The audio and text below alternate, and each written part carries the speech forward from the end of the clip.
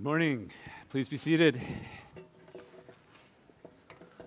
My name's Kevin. I serve here on the pastoral staff. Let's get the obvious elephant in the room out of the way here. Why is he wearing a suit? So, thank you. Simple answer.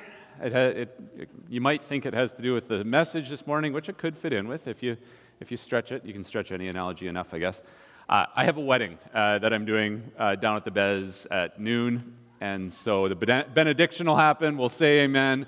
Me and my family are out of here, so sorry I'm not talking to you after, but I got to get there by noon. So that's why I'm in a suit. I just don't have time to change. So I'm sure there is other wonderings, but I'll leave it to you to figure out on your own as to what those things were.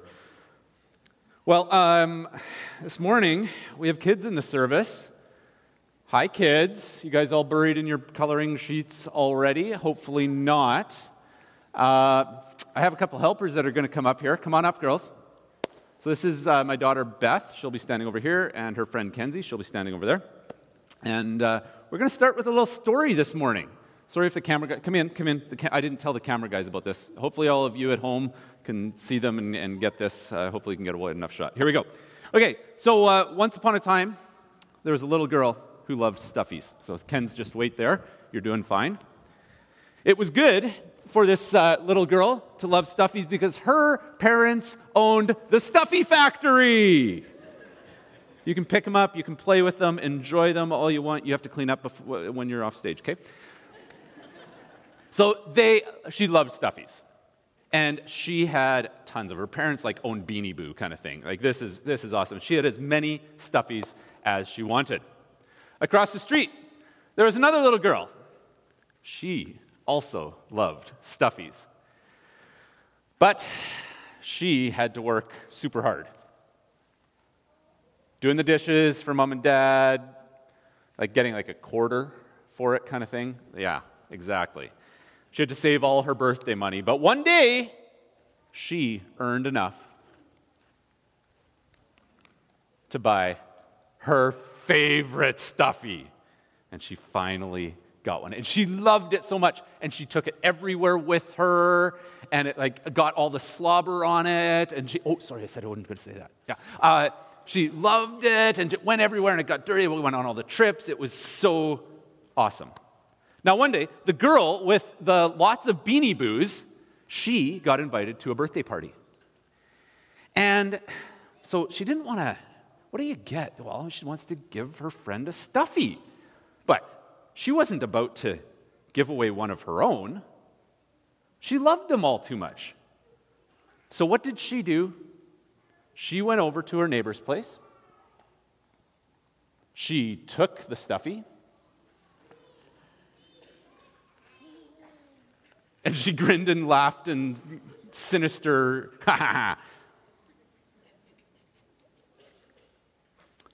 She took that stuffy and she gave it away at the birthday party. End of story. Thank you. Thank you. Yeah, clean them up.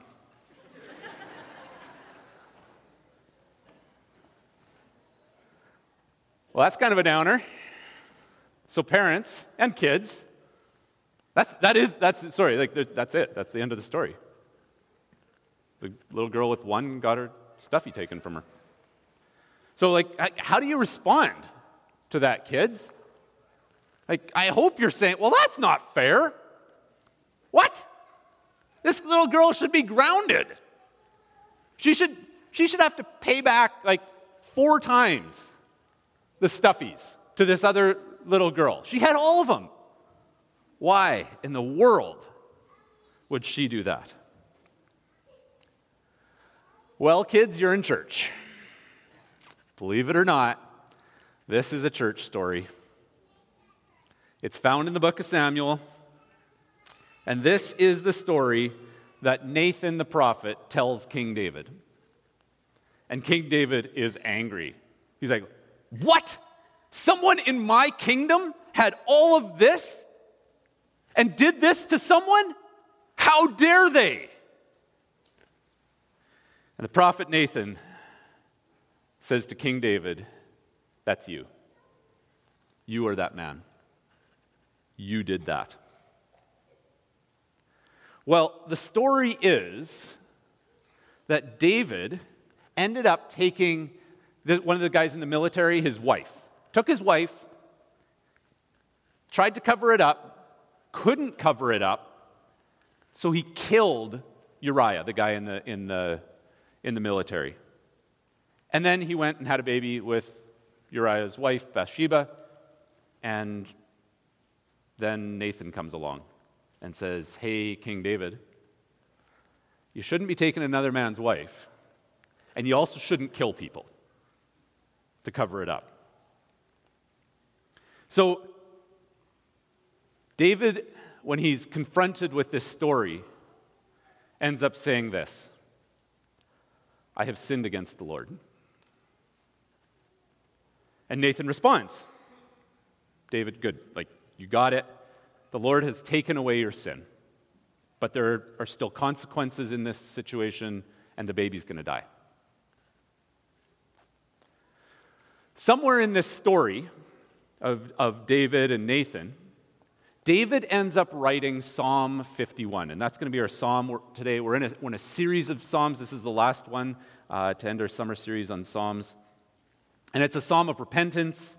It's a psalm that recognizes our sinfulness and our need for God's mercy. So I said at the beginning of the series of summer that the Psalms are the songbook of the Israelites. And it's the songbook of the church today. And you go through all sorts of different emotions and different situations as you go through the Psalms. And even though this one definitely reflects a personal perspective, it has also been used throughout time for corporate confession and corporate repentance. And so as we look at it, you can keep both the individual and the corporate side in mind. So let me read to you Psalm 51. It is a bit of a longer one, but you kind of know the context now of what was in David's mind as he ended up writing this, of what just happened. He's just been confronted with his sin, and here is what he writes. Psalm 51. "Have mercy on me, O God, according to your unfailing love. According to your great compassion, blot out my transgressions. Wash away all my iniquity and cleanse me from my sin. For I know my transgressions, and my sin is always before me. Against you, you only have I sinned and done what is evil in your sight. So you are right in your verdict and justified when you judge. Surely I was sinful at birth, sinful from the time my mother conceived me. Yet you desired faithfulness. Even in the womb, you taught me wisdom in that secret place. Cleanse me with hyssop, and I will be clean. Wash me, and I will be whiter than snow. Let me hear joy and gladness. Let the bones you have crushed rejoice. Hide your face from my sins, and blot out all my iniquity. Create in me a pure heart, O God, and renew a steadfast spirit within me. Do not cast me from your presence or take your Holy Spirit from me. Restore to me the joy of your salvation, and grant me a willing spirit to sustain me. Then I will teach transgressors your ways, so that sinners will turn back to you. Deliver me from the guilt of bloodshed, O God, you who are my God, my Savior, and my tongue will sing of your righteousness. Open my lips, Lord, and my mouth will declare your praise. You do not delight in sacrifice, or I would bring it. You do not take pleasure in burnt offerings. My sacrifice, O God, is a broken spirit, a broken and contrite heart. You, God, will not despise. May it please you to prosper Zion, to build up the walls of Jerusalem. Then you will delight in the sacrifices of righteousness, in burnt offerings offered whole. Then bulls will be offered on your altar. So, the first 9 verses, David acknowledges his sinfulness and the need for God's mercy and God's cleansing. David recognizes, he admits, he confesses this sinfulness and acknowledges God's holiness, God's perfection. So kids, that was the word of the Lord. Hopefully you didn't fall asleep while I was reading God's word, or do your coloring or whatever, but that's okay. How many kids went to camp? Okay, good. How many kids did like archery or marksmanship or something like that? Yeah, okay, good, awesome. Okay, so this is actually kind of an archery term that we're talking about today. Because sin, and in the Old Testament, is meaning you missed the mark. You missed the bullseye. You kind of, here's the bullseye you shot and went, boink, like kind of missed it over here. God hits the mark perfectly every time. God cannot miss. He is perfect. And we are not. We miss the target. We miss the mark. We believe that God created us in His image to have a perfect relationship with Him. But that since Adam and Eve, all humans have sinned. All humans have missed the mark. We are born into sin. David admits he missed the mark. He missed the mark of God's perfection. It wasn't just even a little miss. I mean, this is murder. This is adultery. This is big time. He wasn't even close to God's mark. David sinned, and he admits that. David's response is to turn to God and ask God to cleanse him, to wash him clean, to get rid of the dirt. There's a lot of dirt imagery, if you heard it in Psalm 51. So, like, sin is like getting dirty. No matter how hard we try to stay clean, we end up starting to stink. We sweat. We get dirty. We can't help it. Something tells me today that after standing in the sun, performing a wedding in a suit, I was hoping it would be one of those Hawaiian shirt kind of weddings. Nope. Going to be standing in the sun, 30 whatever degrees today in a suit. Something tells me that even though I don't want to, I'm going to stink after. Like, there's going to be some dry cleaning bills involved here. Like, it's going to be down here somewhere. Like, it's going to be not good. And I don't mean to. It's just, I'm going to stink. So our outward cleanliness, our dirt, our sweat, our stink, that might matter to our moms. Might matter to those who are around us, if you know what I mean. But it's not our outward cleanliness that is concerning to God. It's the inside cleanliness is what we're talking about. It's our heart cleanliness. It's the sin in our heart that God wants to clean up. And this is where Jesus comes in. Jesus has pretty harsh words for people who care more about the outward cleanliness than what's inside. This is why I wish I kind of wasn't wearing a suit. It makes me look too clean on the outside. Because religious leaders back in the day, people that were doing my job basically back then, the religious leaders, he called them whitewashed tombs.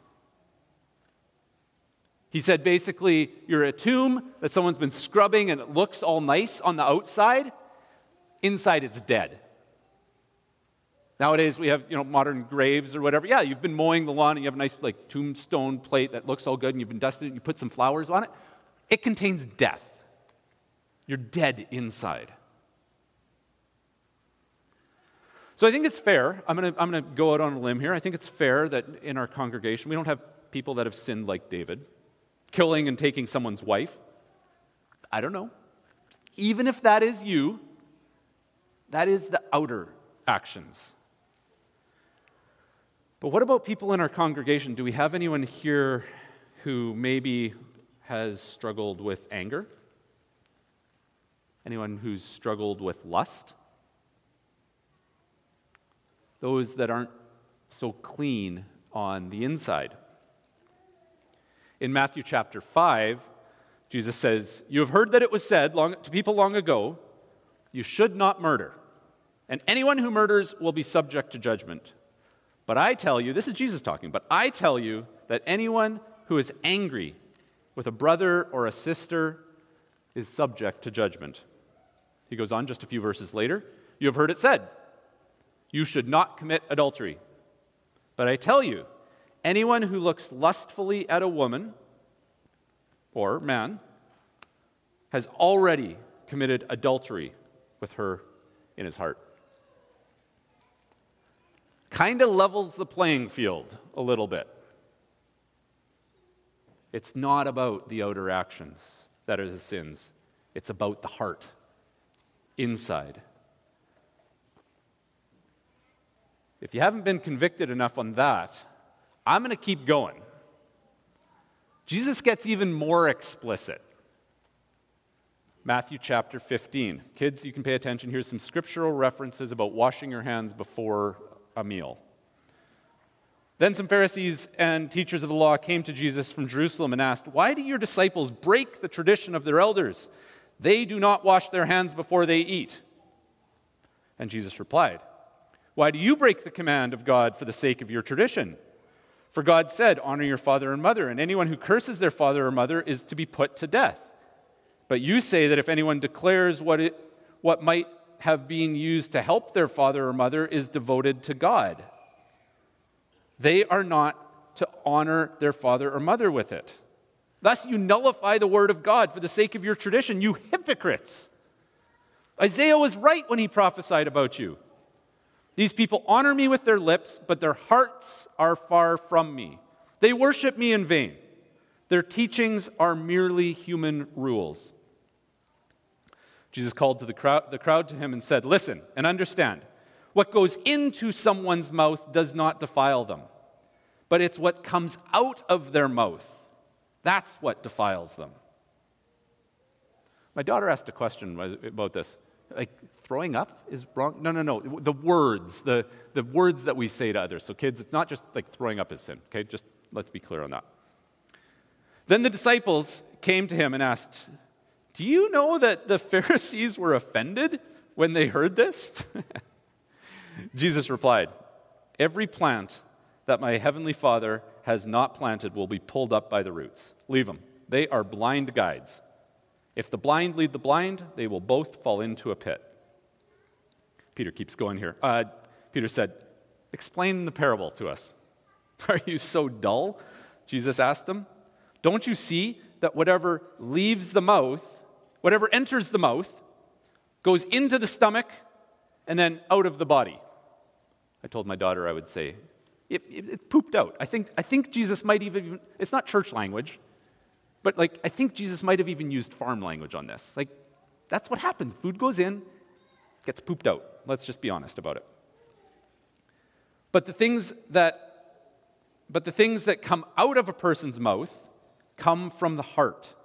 And these are the things that defile them, the words, those kinds of things. For out of the heart come evil thoughts, murder, adultery, sexual immorality, theft, false testimony, and slander. These are what defile a person. But eating with unwashed hands does not defile them.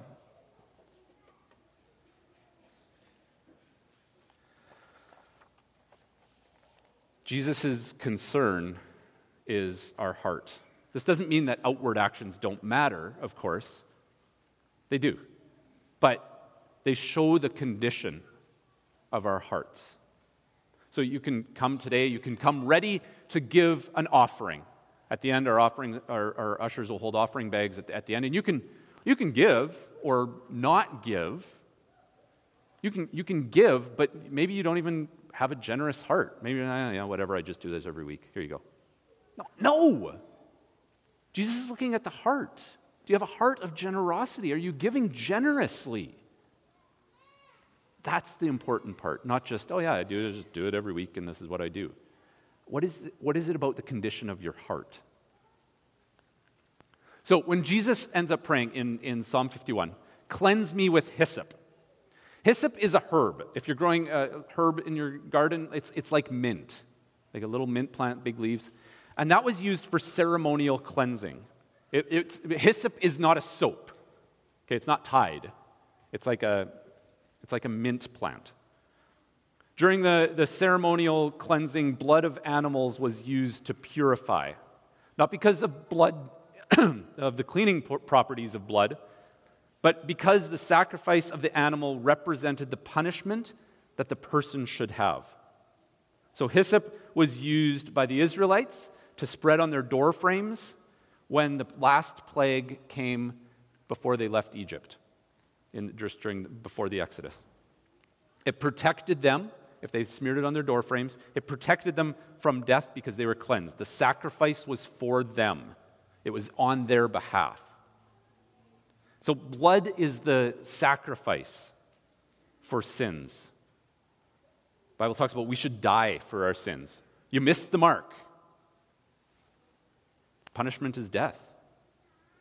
And a perfect God cannot allow imperfection to be in his presence.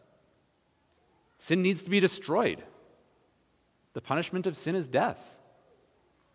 So if sin is inside of us, in our heart, in our thoughts, we should be destroyed.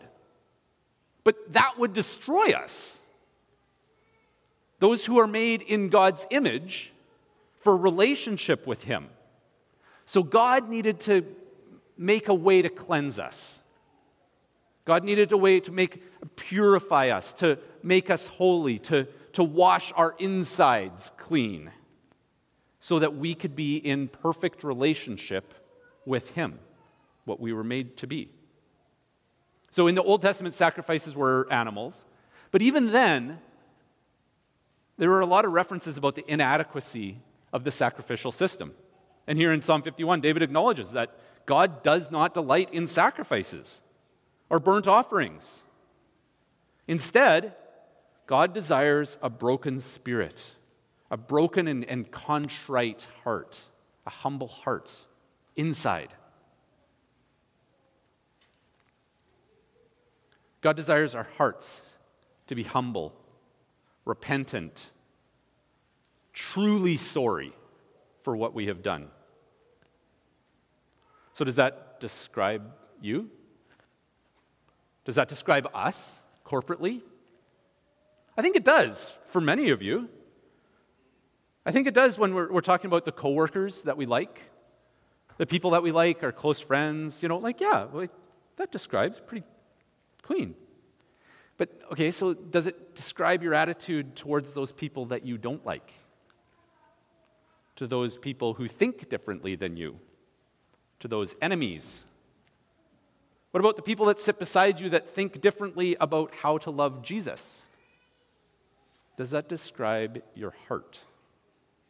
And see, this is the challenge with sin, is that we end up holding others to our imperfect standard. Basically, we say, I didn't hit the mark, and so everybody else should miss just like me. And as we sin, it actually shrinks our view of God.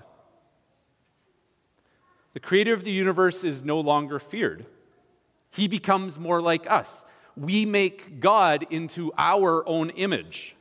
That is idolatry. That is a big no-no. That's like number one on the list. Instead of us becoming more like him, we are made in his image. We need to become more like him. We need to be moving towards the middle, not expecting everyone to be out here being okay with our sin. And this is an issue in our Christian world today. We find ways to justify why God would agree with our beliefs instead of submitting to God's ways. We need to be reminded of the holiness of God. The standard is God. And as we take the focus off of ourself and fix it on God, we will see God's holiness, and it will be terrifying.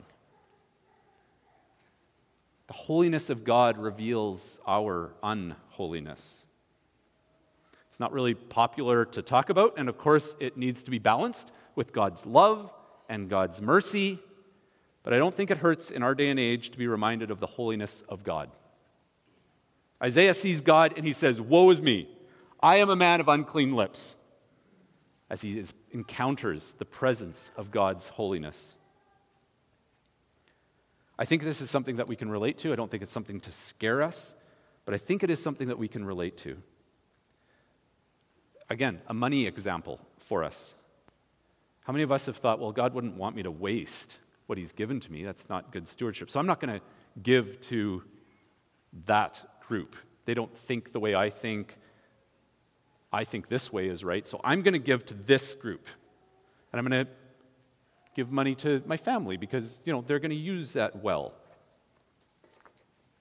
We don't trust or I'll give to people that I trust. I'll give to organizations that I trust. I'll give to people that I trust or that think like me instead of giving to the church, instead of giving to missionaries, instead of giving to maybe God, just what is His. Here you go.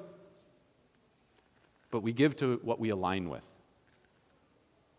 Jesus asks us to give generously to all who are in need, not just to those that we agree with. We all sin. We all miss the mark. So here's the key. Whether it's our money, whether it's idolatry, whether it's anger, murder, whatever it is, we all miss the mark. But God has made a way to restore relationship with Him. And that is through the person of Jesus Christ. Jesus' death on the cross was the final sacrifice. No longer was blood of animals needed to represent our inner cleansing. Jesus died for us. He was the perfect sacrifice, and He died to take our place. For you and for me. But it takes a humble heart to accept that gift. You cannot save yourself. You cannot be good enough on your own. You need to humble yourself and accept that Jesus' sacrifice is enough to make you right before God. Even the murderers and the adulterers. Even the angry and the lustful. I think we struggle with confessing sin because we really do not understand the fullness of Jesus' sacrifice on the cross for us. David says, "Restore to me the joy of your salvation." Sin affects the joy of our salvation. Sin minimizes our view of how amazing it is to be in relationship with the God of the universe. And as we confess and as we rely on Jesus' forgiveness, we experience the joy of our salvation. We recognize the depth of our depravity and the height of Jesus' sacrifice and holiness. And we respond with joy. Boy, we are not, we've seen it in others, and it's just like we kind of sit here and go, yes, Pastor, I am joyful. Yes. Praise Jesus. There's some life. And I know I'm being a little critical on myself. I'm not the big, ultra, woohoo, Jesus saved me person. But I think we can have some joy when we really understand what Jesus has done for us. When we allow God to convict us and humbly repent, we see the salvation of Jesus. And I really think that part of the problem is that we don't actually look at our own sinfulness enough in the right way. When we do look at our own sinfulness, we end up wallowing in our own inadequacy and shame and condemnation. Oh, I'm terrible. I got angry. I lusted. Whatever. Oh, I'm a terrible. And we have to lift our eyes beyond that. We have to lift our eyes to the cross of Jesus. And when we do, we should be filled with awe and worship and praise and joy and rejoicing. For Jesus has taken away our sin. We don't need to sit and wallow in it anymore. It's made us right with God. It's like the arrow that we shot that totally missed has been moved to hit the bullseye. And Jesus goes, "Good job, you hit the bullseye." Even though it was Him that moved it and it hit the bullseye. We need to admit that we missed and allow Jesus to move the mark to the bullseye. Jesus desires for you to confess your sins and then leave them behind. Don't wallow. You are forgiven in the name of Jesus. Walk in joy with God because of your salvation. Worship team, come on up. It's hard to know whether we're wallowing and confessing or celebrating and joyful. Tyson, figure it out, man. You're going to do great. You might need both. And I don't know where you're going to be at and how you're needing to respond here.